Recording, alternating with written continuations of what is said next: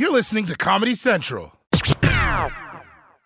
16th Minute of Fame is a new weekly podcast hosted by me, Jamie Loftus. And every week, I take a closer look at an internet character of the day. Take the dress. Most people remember it as an optical illusion that went viral, asking everyone on the planet, is this dress blue and black or white and gold? Turns out, that story was way bigger than just an optical illusion. It's a cautionary tale about the decline of clickbait sites, the rise of algorithms and internet polarization, and the end of fun on the internet. Seriously, and that's just one story. We're giving every character their 16th minute. So listen to 16th Minute of Fame on the iHeartRadio app, Apple Podcasts, or wherever you get your podcasts. What if I told you imaginary friends are real? This is just so exciting. This Friday, get ready for the movie event with the greatest cast you've ever imagined. Showtime. Ryan Reynolds, John Krasinski, Kaylee Fleming, Fiona Shaw, Phoebe Waller-Bridge, Louis Gossett Jr., Matt Damon, Emily Blunt, George Clooney, Maya Rudolph, Bradley Cooper, Sebastian Maniscalco, Jon Stewart, Sam Rockwell, Awkwafina, Keegan-Michael Key, and Steve Carell. I need to throw up or I need a snack. It's one of the two. Gross. If rated PG. Parental guidance suggested. Written and directed by John Krasinski. Never before in American history has there been an uprising like this, exactly like this, where you have huge numbers of people coming out every single day in every single state in the country. And it's particularly notable because it's almost completely spontaneous. Usually big demonstrations take months of planning, publicizing, getting permits. These ones are just, hey yo, meet me outside in 5 minutes, and people are there. Since starting in Minnesota after the murder of George Floyd, these protests for Black lives have spread like nobody could have imagined. From tens of thousands of people in big multi-ethnic cities to 200 people in towns that are 90% white. And now, even more impressive is that this protest has started blowing up all over the world. In Paris, they marched, as they did in Rome and Tokyo. In Hungary, a silent crowd took a knee for 8 minutes and 46 seconds. COVID-19 kept Thai protesters off the streets, but on screen in a massive Zoom session. In London, joining this protest mattered far more than the lockdown rules. Thousands, many masked against coronavirus, gathered outside the American embassy. Your message is heard over here, and we'll keep fighting the same fight that you are. We'll keep fighting the same fights that you are. Yeah, that right there is why this movement has become as big as it has. Because everyone is now realizing that we're all in the same fight. Like, these protests may have been sparked by one killing in one American city, but the truth is that if you are a Black person or a minority or a poor person in many places around the world, in London, Berlin, Seoul, Cape Town, you understand what it means to be a target of the police and a target of a system that is designed to keep you down with violence if necessary. And that's why you now have people in every country standing together to say, this is not acceptable anymore, Black Lives Matter.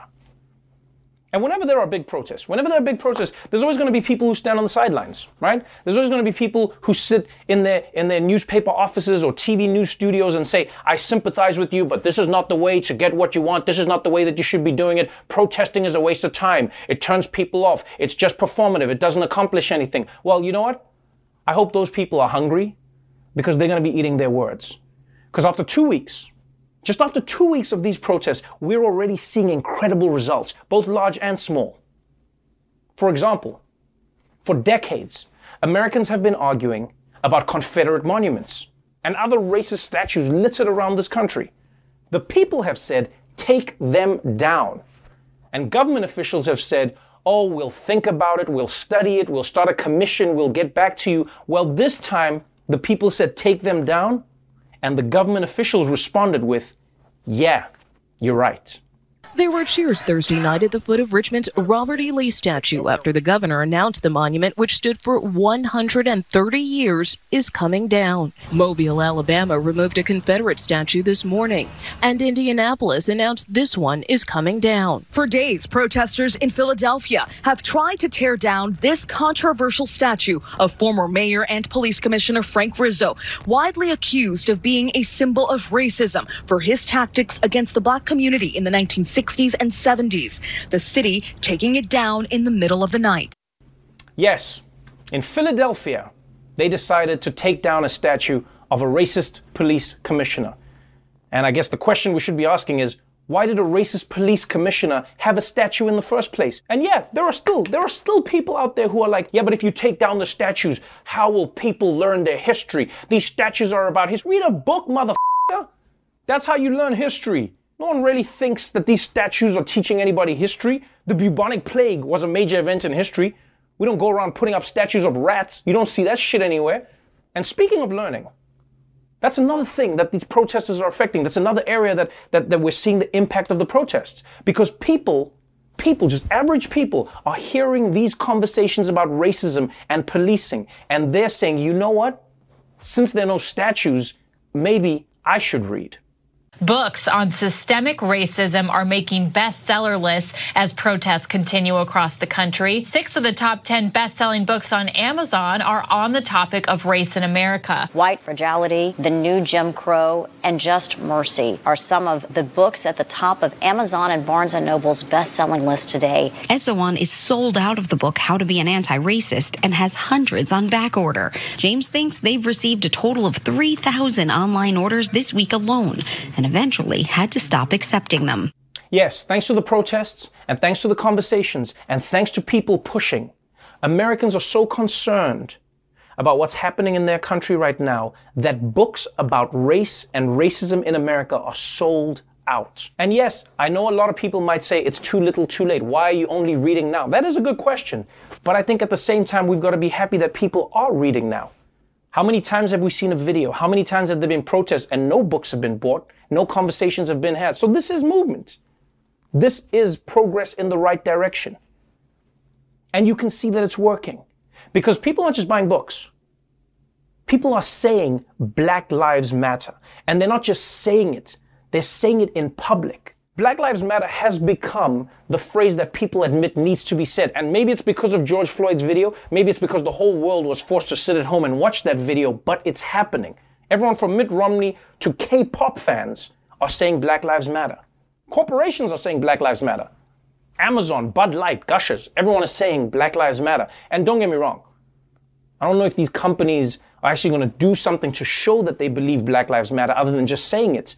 But it is still a major step to have American corporations who just a few years ago were terrified of that phrase, saying it as part of their corporate ethos. Because Black Lives Matter shouldn't be controversial as a phrase. Black people having lives shouldn't be a controversial thing at all. And you can tell that this protest is working. Because even the NFL has stepped up to say, you know what? We can do better. Roger Goodell is apologizing for how the league failed to support players who were protesting police brutality and racial injustice during the national anthem. For many, this is an about face that was a long time coming. NFL Commissioner Roger Goodell is changing the league's message, releasing this video statement late Friday. We, the National Football League, condemn racism and the systematic oppression of Black people. We, the National Football League, admit we were wrong for not listening to NFL players earlier and encourage all to speak out and peacefully protest. Yeah. Roger Goodell, commissioner of the NFL, has come out with the statement that you just saw, which is one hell of a statement from the NFL. And look, it is a bit weird that he's affirmed their commitment to Black Lives Matter and protest and then not mentioned Colin Kaepernick, the person who was blackballed by the NFL for protesting for Black Lives Matter in the first place. I mean, that's what I mean about people actually doing something. Like, it's nice to see the NFL say this, don't get me wrong, but I hope that Goodell and everyone at the NFL are actually going to look at doing things. Because every other industry, you know, they have to prove their commitment by hiring thousands of new Black people. The NFL's just got to hire one. And yes, I know I said that even purely symbolic gestures are nothing to sneeze at, but we all agree that posting statements, taking down statues, and selling books is not enough. It's part of it, but it's not enough. Companies have to hire more Black people. Companies have to stop not hiring people because they're Black. The culture has to amplify more Black voices. And of course, cities have to end the racist policing of black communities. That's where we all started. That's where this whole thing started. And that's the good thing about these protests, is that it hasn't just gotten people talking, it hasn't just got people buying books, it hasn't just gotten like leagues and organizations saying Black Lives Matter. The best part about these protests is that they're already producing substantive changes as well. The killing of George Floyd is fueling calls to defund America's police departments. Defund the police chants are spreading at protests, and the hashtag is gaining momentum on Twitter. The idea may also be catching on at city halls. Los Angeles Mayor Eric Garcetti said Wednesday he will not be increasing the police budget. He also announced $250 million will be invested in such areas as jobs and education, especially in black and non-white communities. Yes, Los Angeles has announced that they will be taking money away from the LAPD and putting it into programs like education. And please don't get it wrong, this is not a spite thing. I've seen so many conversations where people seem like they're punishing the police. No, studies have shown that when you invest in people, when you invest in communities, you don't need to invest in the police. It makes sense. Prevention is always better than a cure, especially when the cure kills black people. And after the mayor of Los Angeles made this announcement, after Mayor Garcetti came out and did this, which was huge, other cities quickly said that they're also going to at least try to fix their policing problems. New York has announced that they're planning to cut the police budgets and change some of the laws that have protected killer cops. Houston, Sacramento, and other cities are banning chokeholds. They're banning chokeholds and certain other uses of force, which is not enough, but it's a start. And Democrats in Washington have introduced a bill that would, among other things, make it easier to investigate and punish violent police, as well as banning no-knock warrants like the kind used by the cops who killed Breonna Taylor. And if all of this actually happens, these will be meaningful reforms. But one of the themes that has come out of these protests is that reform is not enough. What a lot of people are saying is, you cannot reform something that was inherently designed to be bad. And so what many people are demanding now is to defund or abolish the police. Let's stop having police in schools. Let's stop having police deal with homelessness or people with mental illness. Let's stop having police patrol neighborhoods where they don't live and give that job to residents. And a month ago, if you said any of this, you seemed like you were crazy and it was a pipe dream that would never happen. But again, after these protests, it may soon become a reality. In an unprecedented move, the Minneapolis City Council has vowed to defund and go beyond that, dismantle the city's police department. They're promising to replace it with a new system of public safety. We are seeking to disband the Minneapolis Police Department because it is not keeping Minneapolis safe. We have looked at ways to reform this department. We do not believe it is possible. Yeah, the city where this all started is actually promising to defund the police. And look, we're not naive. We know that promises aren't always kept. Politicians weasel out of things all the time, and even good intentions only go so far. But to have gotten this far with less than 2 weeks of protests is truly amazing. And it's not over yet. The people are still fighting. The people are still pushing.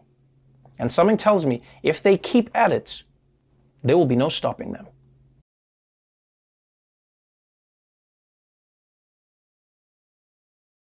The Daily Show with Trevor Noah, Ears Edition. Watch The Daily Show weeknights at 11, 10 Central on Comedy Central and the Comedy Central app. Watch full episodes and videos at thedailyshow.com. Follow us on Facebook, Twitter, and Instagram, and subscribe to The Daily Show on YouTube for exclusive content and more. This has been a Comedy Central podcast. 16th Minute of Fame is a new weekly podcast hosted by me, Jamie Loftus. And every week, I take a closer look at an internet character of the day. Take the dress. Most people remember it as an optical illusion that went viral, asking everyone on the planet, is this dress blue and black or white and gold? Turns out, that story was way bigger than just an optical illusion. It's a cautionary tale about the decline of clickbait sites, the rise of algorithms and internet polarization, and the end of fun on the internet. Seriously, and that's just one story. We're giving every character their 16th minute. So listen to 16th Minute of Fame on the iHeartRadio app, Apple Podcasts, or wherever you get your podcasts.